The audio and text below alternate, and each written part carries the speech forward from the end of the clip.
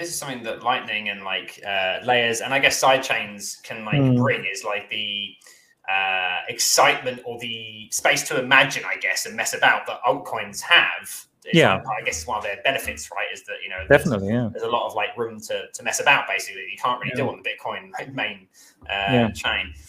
So yeah, I suppose that's something that Lightning does bring. I guess something that and this is something that I'm kind of making up to a degree here, but obviously there was that news, this rumor that Amazon is apparently going to be accepting Bitcoin and other cryptocurrencies, and I can sort of smell Amazon coin or something coming at some point, which is going to, I'm guessing, like a Binance chain ripoff or something. But I think something with Lightning as well, which again, this is me totally assuming something, but when they say they're accepting Bitcoin, I can't really imagine Amazon accepting on-chain Bitcoin all that frequently. I would imagine that it would be Lightning that they would end up accepting. I'm just, again, assuming here. But obviously, if that were to happen, obviously that will be quite a big, I guess, test of how much it can hold up to potentially a ton of people now suddenly making quite a lot of payments, because a lot of people use Amazon a lot of the time. So I guess like that for me, that's what I've kind of been focusing on the last few days, is thinking, well, how would that work and how would that hold up and how would Amazon try and implement it? And I think that's quite an interesting thing if they go down that road. And obviously, again, I'm making assumptions based upon articles that have here, sort of someone says, but I think it could be really interesting to see how it holds up, I guess, and how it changes as well potentially. If Amazon brings loads of focus to Lightning, suddenly potentially you might have more people working on it and more interest in it. And I guess that's just something I've been thinking about. And so I can understand when you say Lightning is exciting. For me, that's another reason why it's exciting. Yeah, the first thing that comes to mind, isn't it, which I think is what you're saying, is, well, even if they were prepared to deal with like delays, there'd just be way too much potential volume for that to hit the main chain. So they must be thinking of off-chain solutions. And the next thing you think is, well, there's also more custodial model. Like, it's a bit like with Bitrefill, right? You can directly pay for something with Lightning, but you can also just like charge your balance up either with main chain or with Lightning, and then you can use that money to buy things later.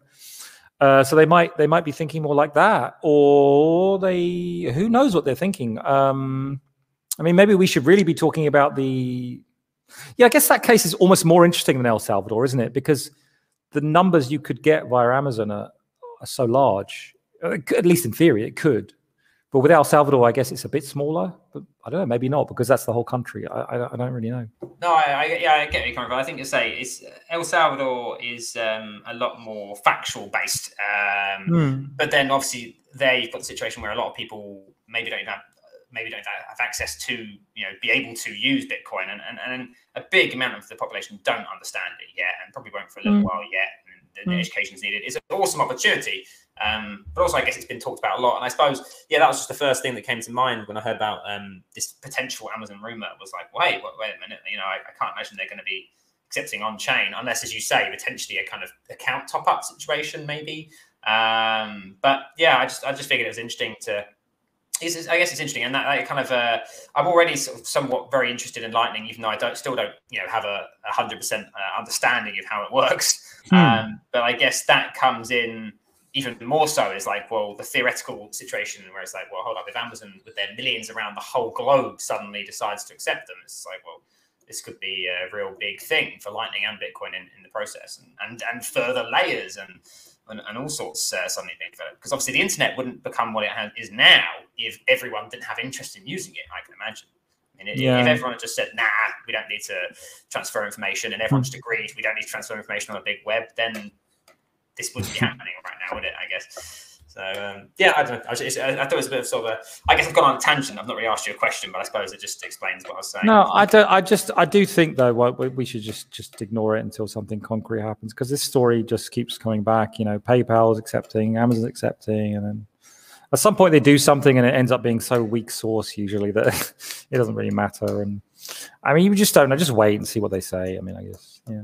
I wanted to ask you, speaking about Lightning Network, I've heard conflicting things about how private it actually is. Like some people say it's super private and other people say it's not.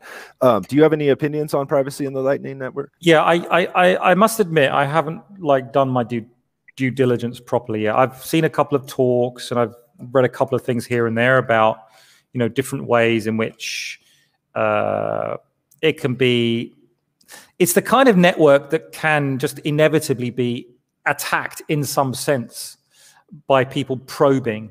It's just the nature of the thing.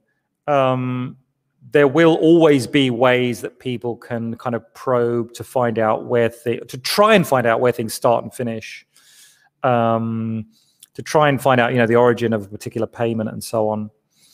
And, you know, there is this kind of linking point of the funding transaction, which, you know, inevitably is on the blockchain, right? And so there is a sort of watermark there saying, well, this channel was created at this time. But, you know, it's a tough call. I think I can only go by intuition, really. My intuition is that whilst it's true that a network like this would not represent a decent level of defense against state-level attackers, you know, somebody really well-resourced and really determined to identify your payments, I don't think it's good enough for that. Certainly not today. And of course, well, that sort of feeds into my next point, which is I think that it is going to improve with scale. There are other little improvements here and there. The Taproot soft fork will, once it's implemented, will significantly improve Lightning privacy in at least two ways. One way is that what's called a point time lock contract, which is a very closely aligned concept to what I was describing earlier in the context of swaps. I was saying the use of adapter signatures enables you to sort of hide secrets in signatures. There'll be a similar trick here where you're able to kind of share a secret along a path, along a route in the Lightning Network, but each individual hop in the route won't be using the same secret value. So it won't be possible for people to try and correlate a route using a single fixed secret or hash, specifically a hash value, as it is today. That's one of the ways Lightning privacy can be attacked today. Although it's not necessarily easy, but you can do it. What was I saying? The other way that the Taproot soft fork, at least these are the two that spring immediately to my mind, the Taproot soft fork will help Lightning privacy, is that a Lightning channel open and close today are a very obvious thing. And why are they very obvious? Because they use a multi-sig contract in which it's a 2 of 2 multi-sig. And so when that thing gets see, the thing is, when you create a multi-sig output, you're sending to an address which is just what's called a script hash address. So it's still just the hash. So nobody really knows what the script was that created that hash. But when you then spend out of that UTXO, you have to reveal the entirety of the script that created the hash. And that, in the case of Lightning, that is a 2 of 2 multi-sig. And so even when the channel is open and closed normally and there's no shenanigans, nobody drops out, nobody tries to cheat, nevertheless, the script is revealed, and the script is a specific kind of 2 of 2 multi-sig. So it's pretty obvious, if not 100% obvious, which UTXOs on the blockchain today are ingoing and outcoming from Lightning. And with Taproot, that won't be the case, and at least depending on people implement this, specifically because people can create kind of squished down multi-sigs into a single signature, which means that it will just look like an ordinary spend of a single signature output instead of a multi-sig. So the grand goal of Taproot plus Schnorr is that wherever possible, every kind of script, whether it be a complex script or whatever, will have this property where, as long as everyone agrees, then we all pay out to one single sig pub key. Or even though behind the scenes it's actually like a 10 of 10 or something, you know. Sorry, I'm going on about Taproot. So you get the idea. I'm trying to give you a couple of examples where Taproot will help with Lightning privacy. I don't think Lightning privacy is at all perfect. It is the kind of network that is subject to attacks just because people can go and talk to it. It's an open network. It's not like, you can't compare it with like the Swift network because that's all like encrypted wires that nobody can tap into. But we can all talk to the Lightning Network, and so you can attack it, but it will also get better with scale, is like the third point I'd make. I'm pretty sure that's true. So this is more like tapping into your Nostradamus, for lack of better words, your predictions. So during the last bull run where we saw the Michael Saylors, buying up Bitcoin and the whole, Wall Street, invasion of Bitcoin. So after that, I predicted that, the next adoption wave of Bitcoin would be, because we've had retail and we've had corporate. Now will be my next prediction will be that we'll be having nation states and national treasuries actually, buying up Bitcoin. And I think when I saw the news of El Salvador, making Bitcoin legal tender, it kind of validated my prediction. Yeah. So then we also had the other extreme at the other end where we saw China basically kicking out Bitcoin from the state. And it basically we have two possibilities. Do you see what do you think will be the future of Bitcoin for the next 2 decades? We have easy questions, huh? Companies will we see more of our country buying up, making Bitcoin, incorporating Bitcoin, integrating Bitcoin into their national framework or financial policies, or would we see more of the Chinese stance and more countries taking a stand against banning Bitcoin basically? I mean, I have no idea, but I think I've always felt like the best predictor of the future is the past. It's still a lousy predictor, but it's the best one, right? So, I mean, you can come up with some theory completely, ex nihilo, just make up your own theory about how the future will evolve. But I don't know. And I think looking at the way governments have reacted to Bitcoin over the last 10 years, what's been the themes? I think the main theme has been ignorance.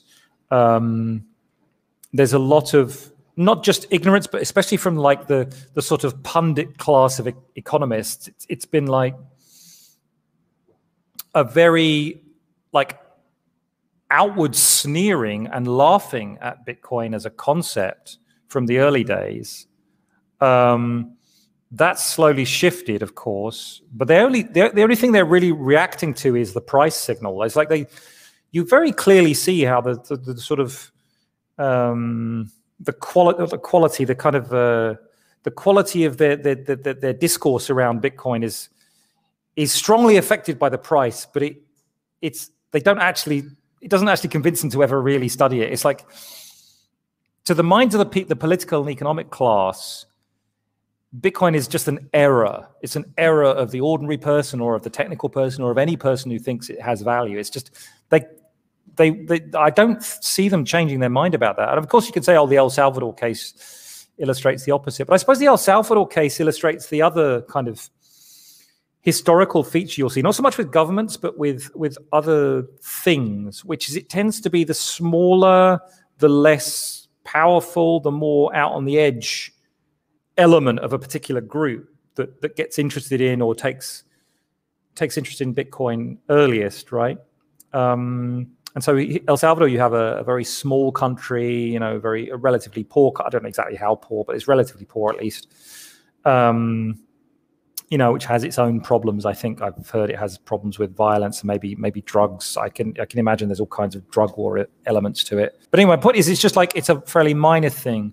So if we think about the future, going out decades, it's really hard. But going into the future, I don't see any realistic prospect that the big power centers, the Beijings, the Washingtons, and the European power centers are going to start to look at Bitcoin more favorably over the next several years. I would strongly suspect it will get more and more negative.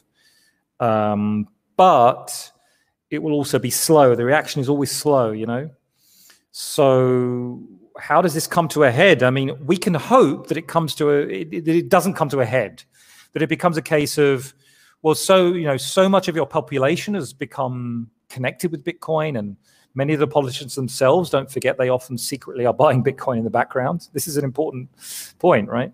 It's an important dynamic, because without that dynamic, we would just be in a direct out-and-out war. And I think we can hope that it continues to, the changes in policy, continue to be slow as they have been. And eventually it reaches a point where there's not really very much they can do.